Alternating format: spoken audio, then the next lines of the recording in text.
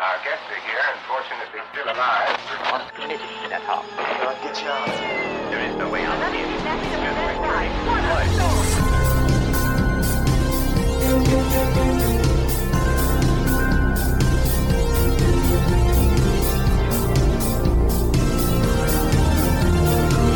no to drugs and stay out of the basement. You are listening to Final Girl Friday. Welcome back to Final Girl Friday. My name is Molly, and I like scary movies. We're 38 days away from Halloween. It's finally starting to feel like fall here in Nebraska, and I have had a wicked craving for autumnal horror. More specifically, I'm in the mood for haunted attraction horror films. Hellfest, Funhouse, The Houses October Built. I cannot get enough of them this year. I'm sure it probably has something to do with, as some of you may know, I've been in poor health, and my recovery has been a slow one. In all likelihood, I won't be able to physically go to haunted houses this year, which is making me want to go to them even more than I already would, so I'm living vicariously. Bearing that in mind, and considering how much free time I have on my hands right now, I thought it might be fun to review as many haunt horror films as I can between now and Halloween. I don't know how many I'll be able to get through, but I'm excited to try it and see. I'd like to kick things off with the first in a series of haunt horror films that I only recently fell in love with, but I fell hard. Tonight, we'll be taking a look at Hell House LLC. It took Tony and Paul about a week to get the electricity going, and that's when we started staying overnight. It was when we started sleeping there that things started to change. I have no idea why it took me so long to finally sit down and give the Hell House movies the attention they deserve, especially this first one. I'm really looking forward to talking about it. But before we can, I have a couple of quick points of interest. Firstly, at Gamescom this year, TerraVision Games revealed a hilarious and frankly thrilling trailer for a thing I never knew the world needed, but I can't imagine a future without it now. It's the asymmetrical multiplayer Killer Clowns from Outer Space, the game. I haven't smiled this much while watching a game trailer in a very long time. It hurt my face. According to the game's website, players will be able to choose between harvesting humans as the iconic Killer Clowns or fighting off the extraterrestrial threat with a team of survivors. Killer Clowns is set to be released in early 2023, but it looks like they're still accepting applications for the closed beta, so if you'd rather not wait to smite your enemies with a popcorn gun, you might want to check that out. Equally promising is that Killer Clowns is being brought to us in part by the executive director of Friday the 13th, the game, which conceptually and mechanically was one of my favorite games of the last 10 years. Speaking of Friday the 13th, just a few days ago, Smoking Zombie Films posted an update on their Facebook regarding the 40th anniversary of Friday the 13th Part 3, which How has it been 40 years? I swear to God, every day I feel more and more like Rose from the fucking Titanic. It's been 84 years. It's okay, just try to remember anything at all. The update featured 8 never-before-seen photos from behind the scenes of Friday Part 3, provided by Mako Koiwai, I hope I'm pronouncing that name correctly, the second assistant camera operator for the film. And the photos are fantastic. There's a shot of them filming the alternate ending, a couple of really great wide shots of the crew, and I think my favorite is this black and white close-up of Richard Brooker smiling at the camera in full makeup. It's adorable. Next up, I know the internet is all abuzz right now with reactions to the new Hellraiser trailer, and I'm not without my opinions on it, but truthfully, the trailer that I'm most excited about, the one that kind of stole the show for me this week, is actually for The Midnight Club. Welcome to your first official night in the Midnight Club.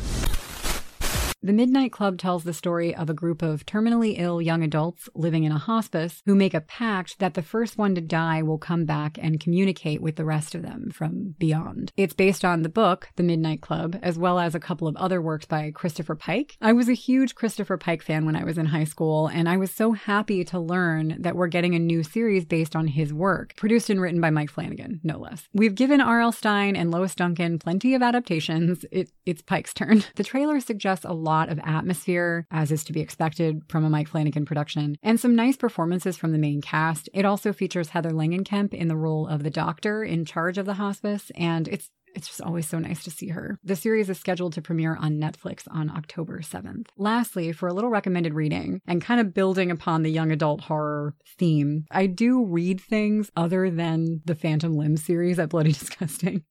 I really do. But god damn it, Jason Jenkins did it again. This week, he posted what might be my favorite Phantom Limbs ever, George Romero's Goosebumps, unearthing the kid-friendly horror movie Romero almost made. The editorial showcases a rough but lengthy outline written by Romero for an adaptation of Welcome to Deadhouse, as well as a letter from Romero to then Fox Family President Kevin Bannerman, in which George wrote, "I have always wanted to make films for a young audience, but my reputation has insisted, or caused those with checkbooks to insist, that I was best suited for the hard stuff. Horror for a young audience, and the fact that someone is taking it seriously, seems not only too good to be true, and a genre to which I would love to contribute, but also a genre which the aforementioned checkbook types might be willing to see as not too big a stretch for me." And he ends it with saying, "Thank you for your time. I sincerely hope you can find a way for me to participate." This punched me right in the fucking heart. He also mentions in the letter that he had read several Goosebumps books to his then 12-year-old child. I love that he was not only a fan of that series, but that he really wanted to explore another facet of filmmaking. He wanted to make horror for young people. And the outline is really good. Jenkins shares the entire outline in the editorial, so I recommend giving it a read. I think it would have made for an awesome movie. All right, I think that's all I've got for tonight. So without further ado, it's time to dive into the movie. If you're new to this podcast and you don't hate it, stay tuned until the end of this episode for information on Final Girl Friday elsewhere. And as usual, if you haven't seen Hell House LLC from 2016, proceed with caution. There will be spoilers ahead.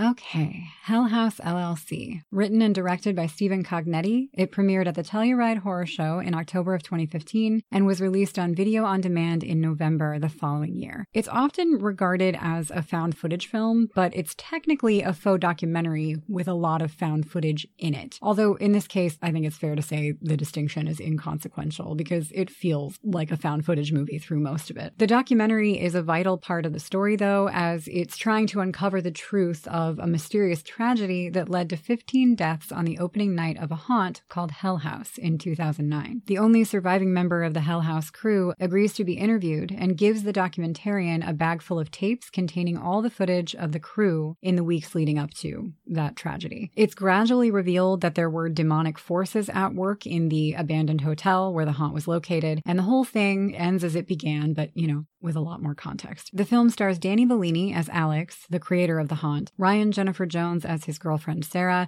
and Gore Abrams as Paul, one of Alex's oldest employees and essentially his videographer. He's responsible for filming all the behind-the-scenes stuff as the crew sets up. For that reason, most of the found footage stuff is yoked to Paul's perspective. I just heard a strange noise. I'm gonna go investigate. Cognetti originally wrote Hell House for a standard narrative with tons of backstory about the Abaddon Hotel, which is the hotel where the haunt is, that had to be culled when they switched to found footage, which I personally think that worked out well in the long run, as he was then able to spread that lore across 3 films fairly easily. For this first movie, I think he did a great job of adapting to the shift in format because it stands alone beautifully, and having so much of the story fleshed out ahead of time, especially with this style of filmmaking, adds a lot of weight to the characters' interactions, both with each other and their environment. I've heard a handful of people compare Hell House to Lake Mungo, and while I think tonally they're very different, that is something that they have in common. I got the sense from both that even when key elements of their stories came together, I was still only seeing the tip of the iceberg, Is that 2 Titanic references in one episode? What the fuck? Jesus Christ, man, what the fuck is wrong with you? Dylan Scott of Vox.com describes Hell House as extremely seasonal in the best way, which is such an accurate description. It thoroughly satiates the cravings I've been having for autumnal horror. It isn't a perfect film, but it is perfect for this time of year. And I think a big part of that is the location they chose for it. The movie was shot at an actual haunted attraction called The Haunting at the Waldorf Hotel in Layton, Pennsylvania. It was a really good call to shoot this in a real haunt. The layout of the building is disorienting disorienting. You have these long, narrow hallways and stairways leading to enigmatic corners of the hotel. It's very easy to get turned around. The place is kind of like a maze, which naturally adds a layer of believability to the story, and it creates a more immersive experience for the audience. At least it did for me, as it feels when I'm watching this like I'm moving through a haunted house myself. It's also genuinely scary at times. It's rare for me to find new horror films that really freak me out, and this one did. The location, of course, being contributory to that, but the way the found footage was shot is also very effective. It feels like most, if not all, of the scenes were shot by the actors themselves, and if they weren't, kudos to cinematographer Brian Harnick, because I cannot tell. The documentary side of the film is not quite as solid, definitely less realistic, but it's also shot very well, and we'll get to that. The found footage is great. What do you know? Doesn't know anything. Tell me. I don't know anything. The owner was supposed to have hung himself in here. Oh, what? Oh, when did that shit happen? You didn't mention that, Alex. Because it didn't happen. It's a rumor. Why they call them rumors? The evil in the hotel is reminiscent of House on Haunted Hill, the remake from '99, in that you have what feels like a handful of dark entities randomly trolling the living, and they're all tied to a singular source. In this case, it's the spirit of Andrew Tully, the original owner of the hotel, who we don't actually see in this first film. He becomes a much more present character in the sequels. That demonic variety show thing reinforces that this is a haunt horror film, because much like real haunts, you have a bunch of seemingly unrelated scares being tossed at you from every angle. It's a thing that normally bothers me, actually, but I think it's brilliant in this context. It adds to the experience. I love that all the effects are practical. As far as I'm aware, there's no CG in the film, and it's surprisingly tame in terms of blood and gore, which I wasn't expecting. I mean, I love blood and gore, but it was kind of refreshing that this didn't rely on that. Things do get a little brutal toward the end, and one of the actors legitimately vomits on camera, and they kept it in, but that's about it. The rest is smoke and mirrors, background fuckery, etc. And excellent editing, too. The editing is one of my favorite things about this movie. The pacing of it all is exactly what I would hope to see in a movie like this. It doesn't drag its feet like, say, Paranormal Activity 4, but it doesn't jump the shark either, like Next of Kin. It takes its time, but it has fun doing it, and it never forgets its audience. This is probably a good time to note that the only version of the film I've seen is the extended cut, so I'm not sure what the theatrical cut is like pace-wise. I'm really sorry if they're dramatically different from one another. Another strength of the found footage side of Hell House LLC is the cast. I think almost everyone did an excellent job. They played well off of one another. There was some good chemistry there. I mean, it was a little obvious in Ryan Jennifer Jones's performance that something was seriously wrong with Sarah, but that, quote, twist at the end, her having been dead the whole time, it's been done so many times before, I don't fault it for being predictable. I think there are only so many ways that you can tell that story without tipping the audience off at this point, and it's a great trope. My favorite character in the movie is Paul. I fucking love Paul. Gore Abrams did such a great job. He seemed really comfortable in front of the camera. He was able to balance being a douchebag with being a lovable scamp really well, and it was hard for me to watch the evil closing in on him. I really wanted him to be okay. I felt very protective of Paul. Abrams is also the actor who legitimately threw up while filming. He was clearly devoted to the role because he just powered through it. Alex was the one character from the Hell House crew that didn't quite work for me. Bellini's delivery was just a little too over the top for my taste, a little less natural than the others, but he was still endearing, and his performance definitely could have been worse. Let's just say this place has been closed for 30 years. Okay, why was it closed? Oh my god, they're pipe spurs. There was a lawsuit. We are building a haunted house, okay? This is half the work's already done for us. I don't know what you guys are freaking out about.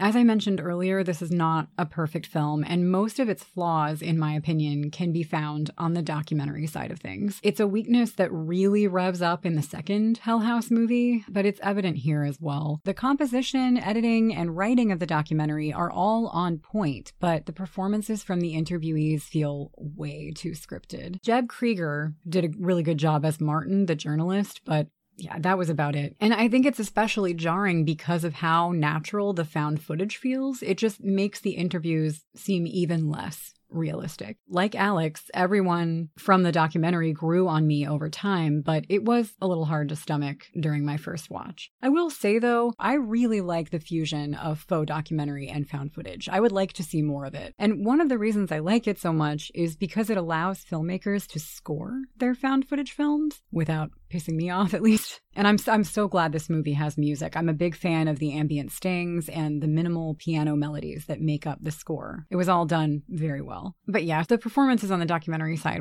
they weren't my favorite. There's also the Joey problem. They hire Joey not long before opening night, and his job is to sit in the clown suit in the basement and kind of stand guard over Melissa. And when we finally see the full footage of what happened in that basement, it just felt a little half-formed. Like Joey just gingerly gets up and runs away quietly in the midst of what sounded like several long minutes of pure hell on earth from outside. And we know that he killed himself just a few days later, but we don't see a single thing happen to him. I would have been fine with it being left up to the imagination, but because we do see him for those brief few seconds just like casually stand up and hustle out of the room, it's like he didn't look like he was fleeing for his life. He didn't look possessed. Martin mentions the tragic story of Joey, and he gets his own intertitle. He's one of the only characters that gets an intertitle in this movie. It just feels to me like Joey was meant to be a much more important character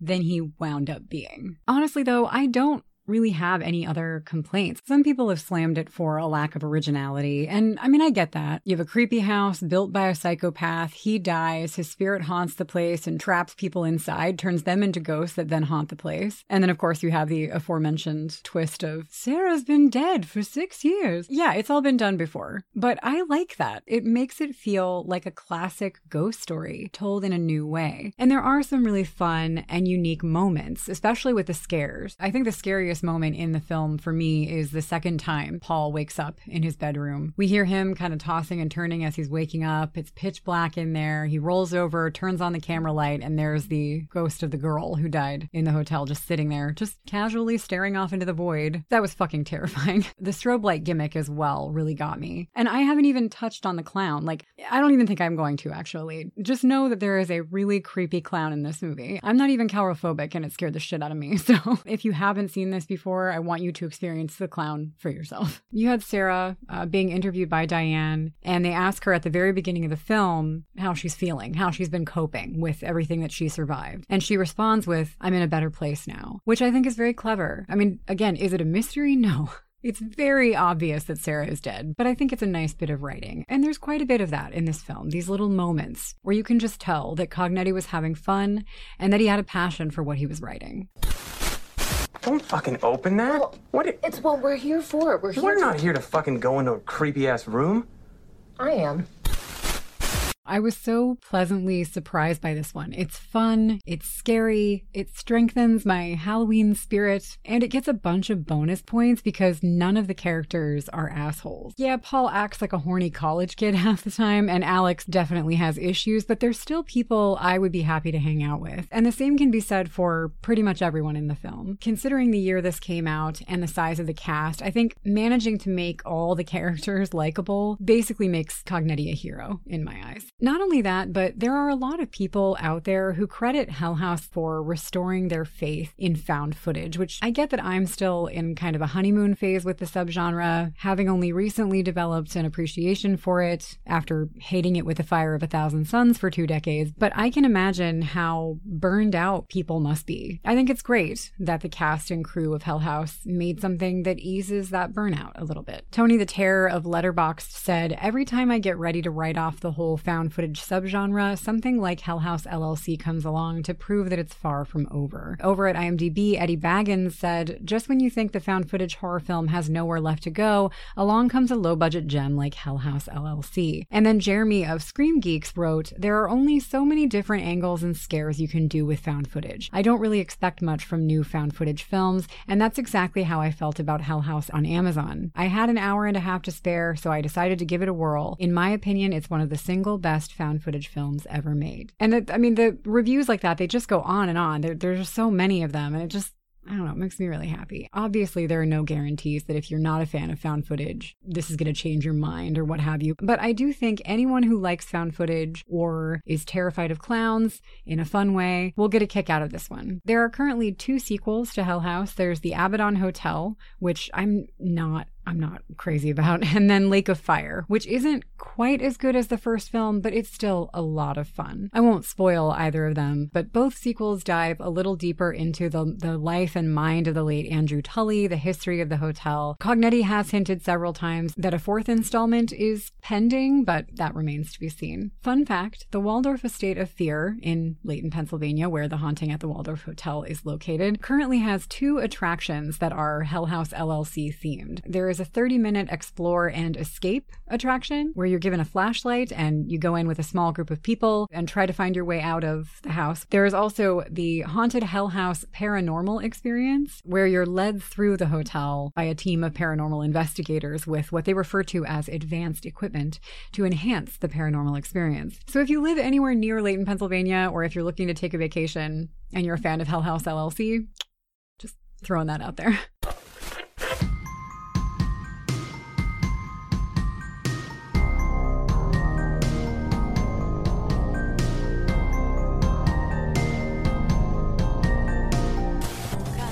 So those were just a few of my thoughts on the first of the Hell House movies. Have you seen Hell House LLC or its sequels? Are you afraid of clowns? Do you hear the Meow Mix jingle in the song that Paul is playing on the piano in this film? Because I don't.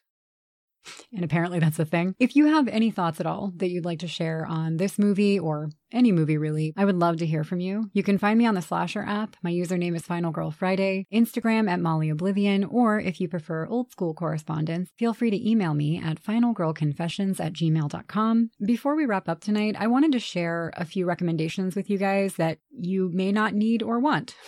Won't that be fun? As I mentioned at the start of this episode, I'm probably not going to be able to hit up many haunted houses this year. So lately I've been revisiting some of the virtual haunted houses that I discovered during the first year of the pandemic, when they were cropping up everywhere, because I got to get my kick somehow. Obviously, nothing will ever compare to the real thing, but I've had a lot of fun with these. And so I just wanted to share them with you guys in case, you're up late one night, can't sleep, and feel like getting a little spooky, or if you find yourself on the run from a possessed mannequin and you trip and fall down the stairs and break your legs, which isn't going to happen.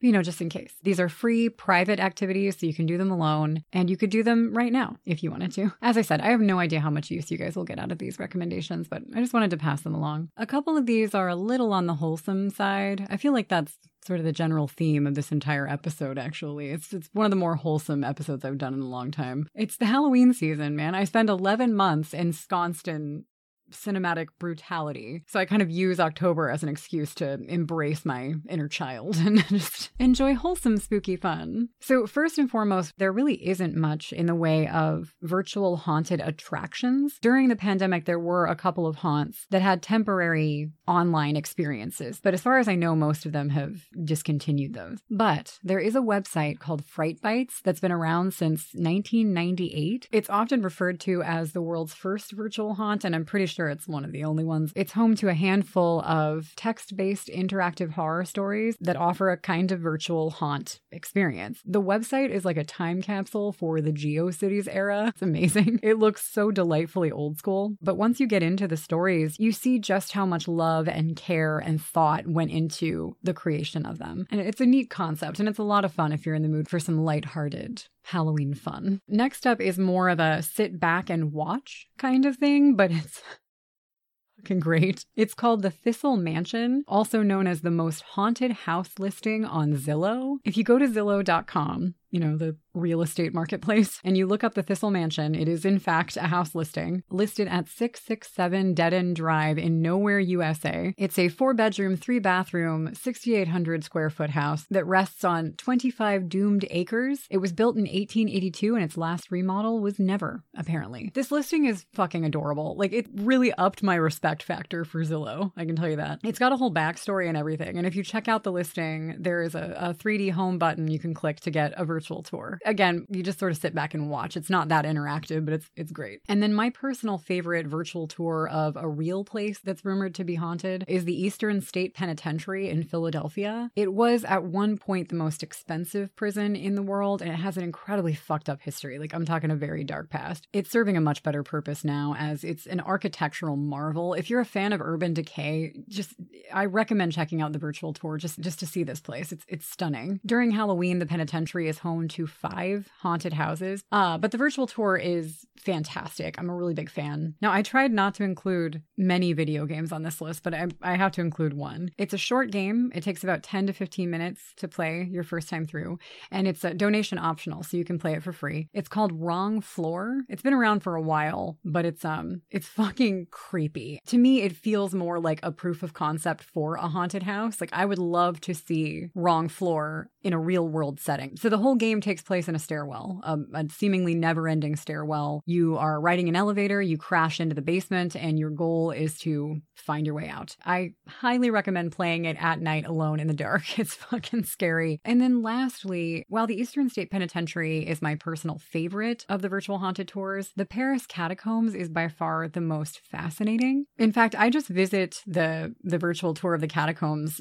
sometimes just when I need to calm down. They're absolutely beautiful. So if you're not familiar with the catacombs, in the 18th century, Paris's cemeteries were suffering a major overpopulation problem. The remains of more than 6 million people were moved from the cemeteries into a massive underground ossuary. The ossuary is a maze of lengthy tunnels leading to dead ends. There are these plaques everywhere inside that have like religious and poetic texts on them that encourage visitors to reflect and meditate on death. At the entrance to one of the formerly public areas of the catacombs, I think they're closed currently, but there was for a long time a small section of the catacombs open to the public. And when you walk down into that public section, there's a sign above the door that reads, "Stop, this is the Empire of the Dead." And the very best part of the catacombs is that the remains that were taken down there were arranged in meticulous patterns where you have like skulls and tibia forming walls and sculptures all throughout the galleries. It's fucking incredible, man. It's just amazing. If you've never seen the Paris Catacombs, Google that shit and check out their virtual tour. So those are just a few of the virtual haunts and haunt adjacent experiences that I have been having a lot of fun with lately. And if you check any of these out, I would love to know what you think of them. On that note, I think it's time for me to stop talking. Thanks so much for hanging out with me tonight, you guys. I'll be back hopefully next week reviewing another haunted attraction horror film. I hope you guys have a fantastic weekend. Stay safe, stay sane, sleep sweet,